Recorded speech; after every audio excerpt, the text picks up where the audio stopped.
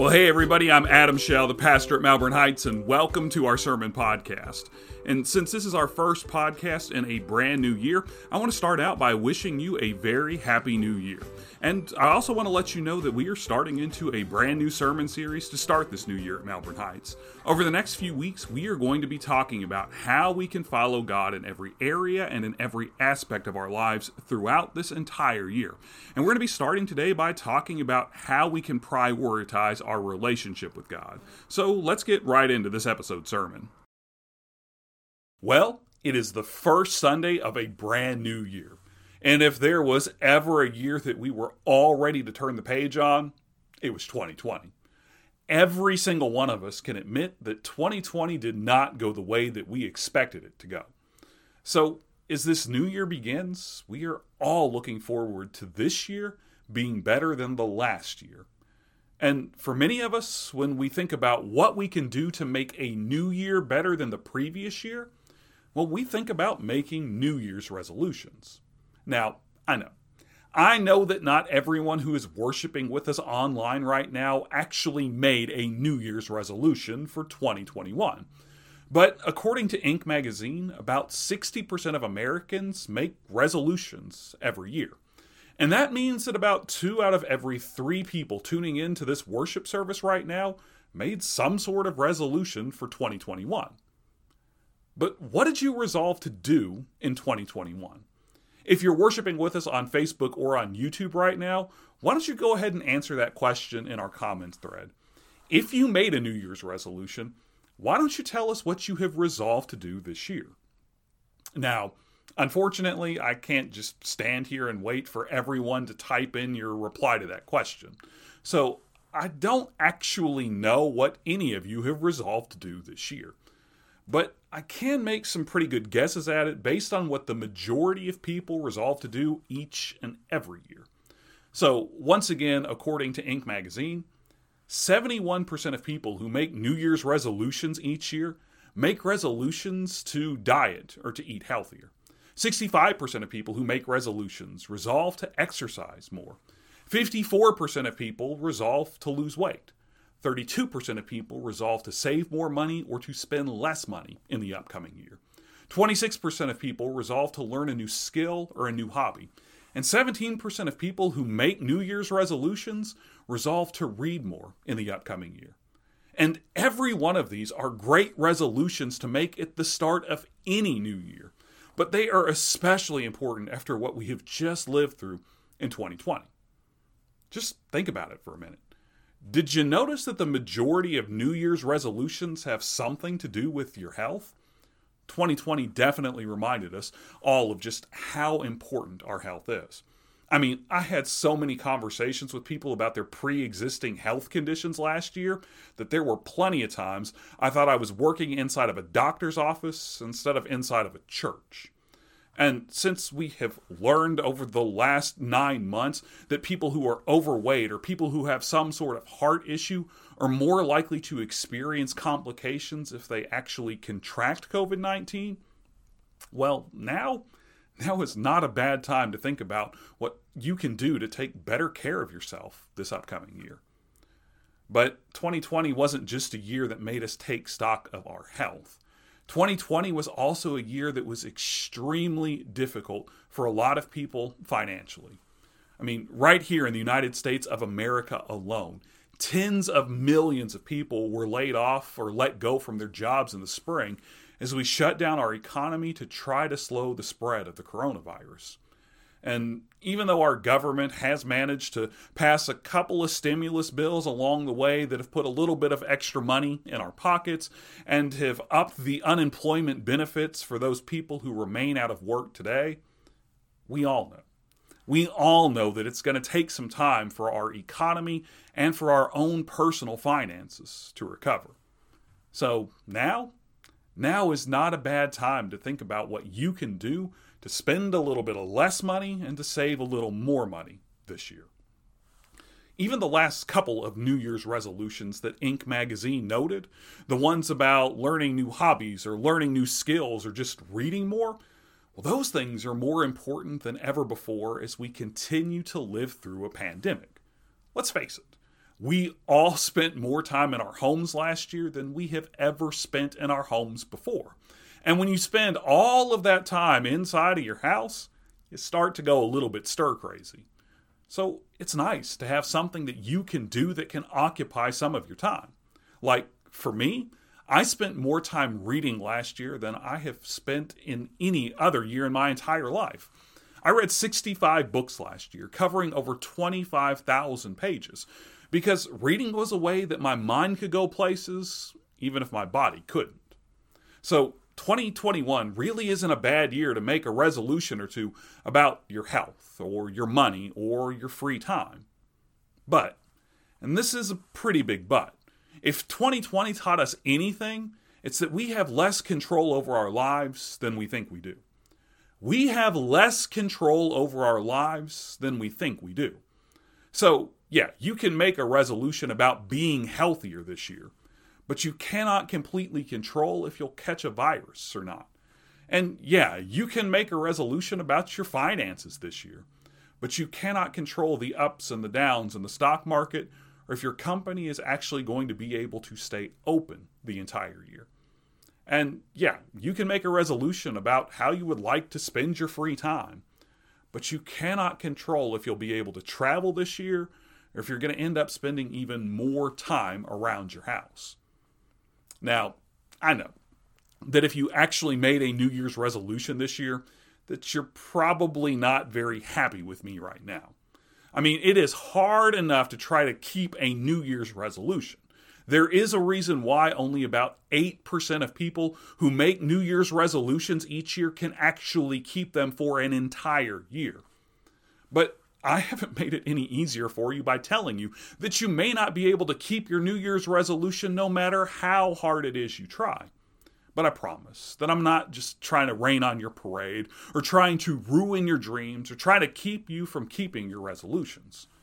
The truth is, we're going to spend the next 3 weeks talking about each area in our lives where we tend to make these resolutions.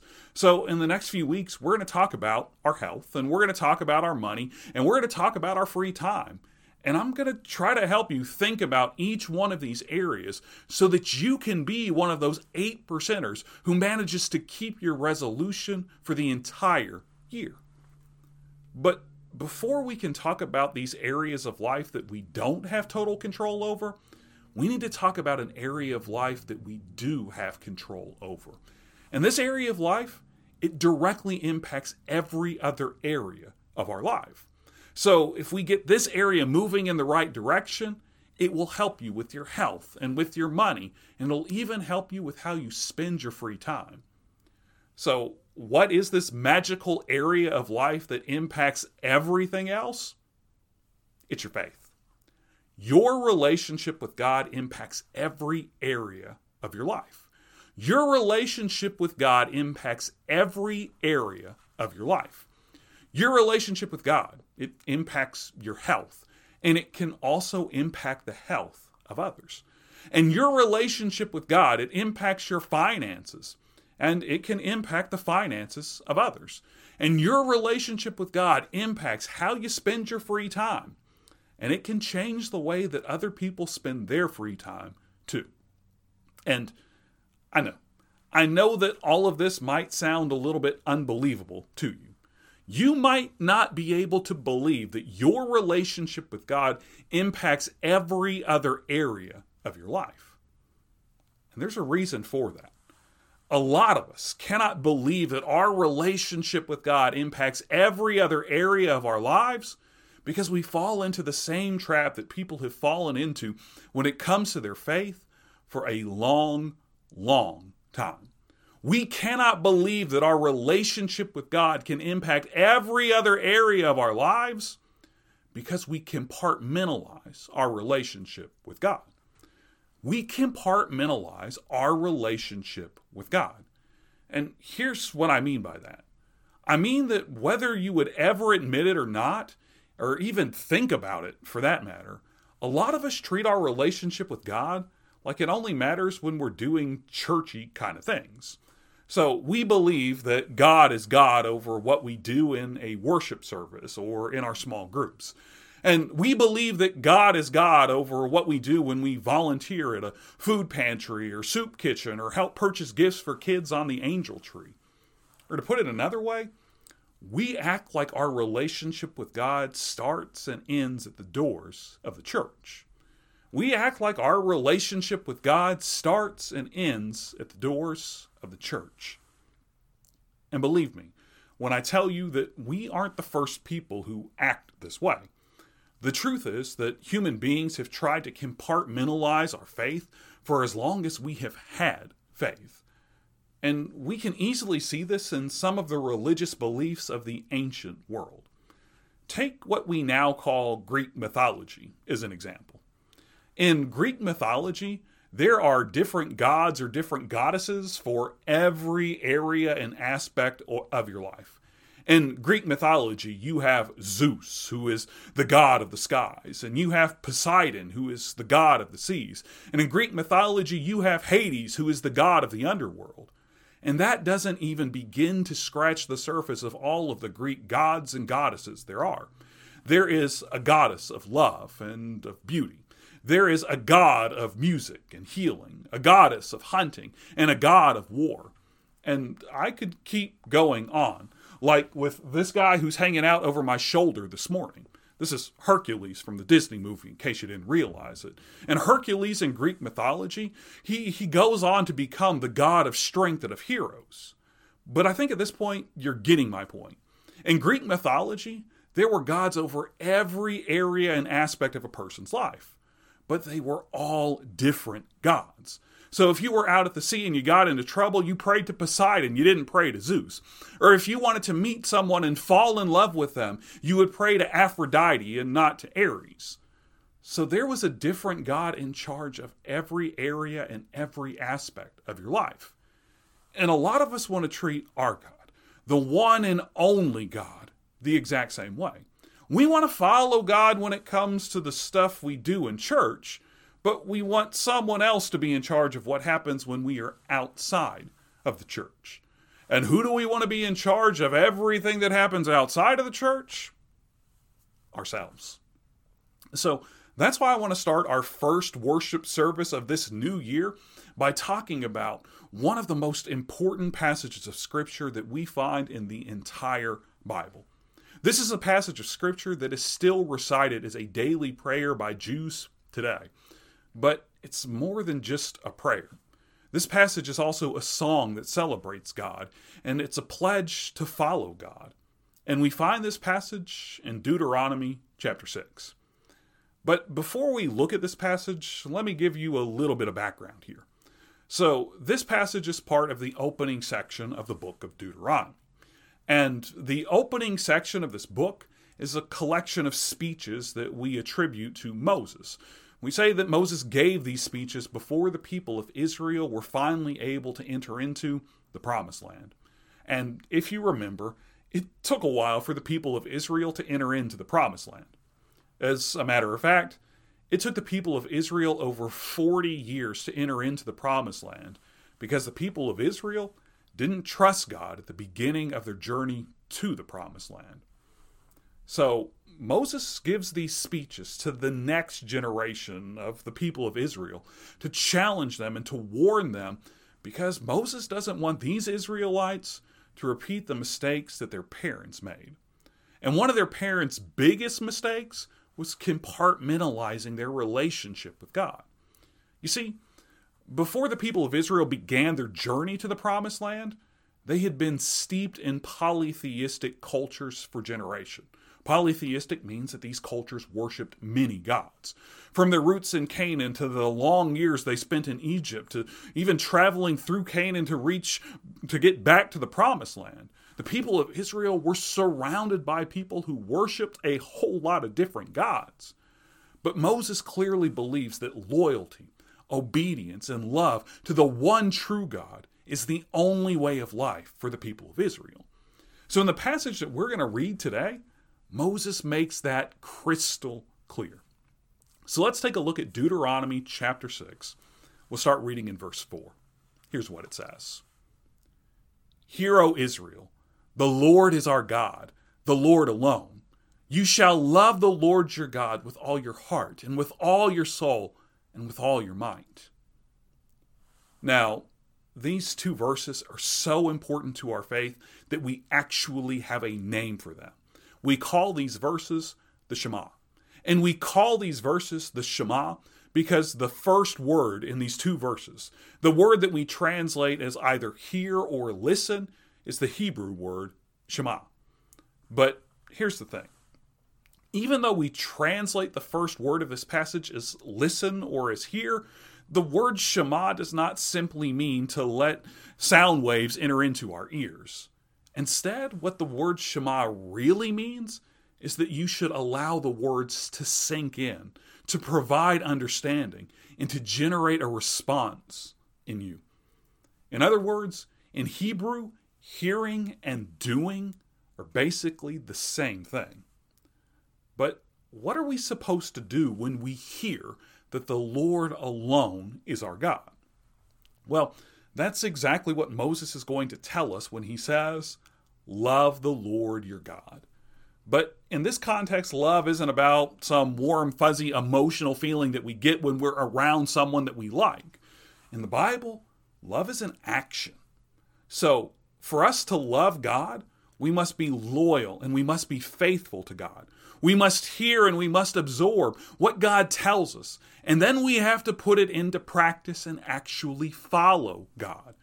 And then Moses is nice enough to tell us which areas we should follow God in when he says, you shall love the Lord your God with all your heart, with all your soul, and with all your might. So, what areas are we supposed to love and obey God in? In areas that involve our hearts and our souls and our might. And what areas are those? They are every area and every aspect of our lives. So God isn't just God for 45 minutes on a Sunday morning when we come together and we worship online. And God isn't just God for an hour when we're together with our small groups on Sunday mornings. God is God over every area of our lives. God is God over every area of our lives. And this is something that Moses wanted to make sure that the people of Israel never forgot. So as soon as he finishes telling them, hear, O Israel, the Lord is our God, the Lord alone. You shall love the Lord your God with all your heart and with all your soul and with all your might. Well, the very next thing that Moses says to them is, keep these words that I am commanding you today in your heart. Recite them to your children and talk about them when you are at home and when you are away, when you lie down and when you rise. Bind them as a sign on your hand. Fix them as an emblem on your forehead. And write them on the doorpost of your house and on your gates. So as we start into this new year, it's tempting for us to focus in on the resolutions that we made for the year to come. It's tempting to focus in on losing weight or exercising more or eating healthier. It's tempting to focus in on spending less money or finding ways to save more money. It's tempting to focus in on the hobbies that we want to try or the skills that we want to learn or the books that we want to read this upcoming year. But what we need to do is to put the first thing first. We need to start this new year by remembering that God is our God and only God is our God. So we must love God with everything that we have and in every area and every aspect of our lives this year. So we need to love God when we're worshiping together and when we're in small groups. But we also need to love God when we're walking through the produce section at Kroger, trying to pick out vegetables so that we can eat healthier, or when we're hitting the treadmill at Planet Fitness so that we can exercise more. And we need to love God when we're making out our budgets and when we're contributing to our retirement accounts. And we need to love God when we're learning how to crochet, or when we're planning our next big trip, or when we're making out our reading list for the upcoming year. We need to love God in everything that we do. And here's the best part. Unlike with our other New Year's resolutions, you are the one who is in control of if you'll love God or not. You are the one who controls if you'll love God. There's not a virus that you can catch that can keep you from loving God. There's not a certain amount of money that you have to have in your bank account or in your 401k to be able to love God. And you don't have to be in a specific place doing a specific thing to love God. So you control whether you'll love God or not. So if you want to do a better job of loving God this year, if you want to do a better job of listening and obeying God this year, if you want to do a better job of following God this year, then I have a challenge for you as we start this new year. We're going to put the words of the Shema back up on the screen right now.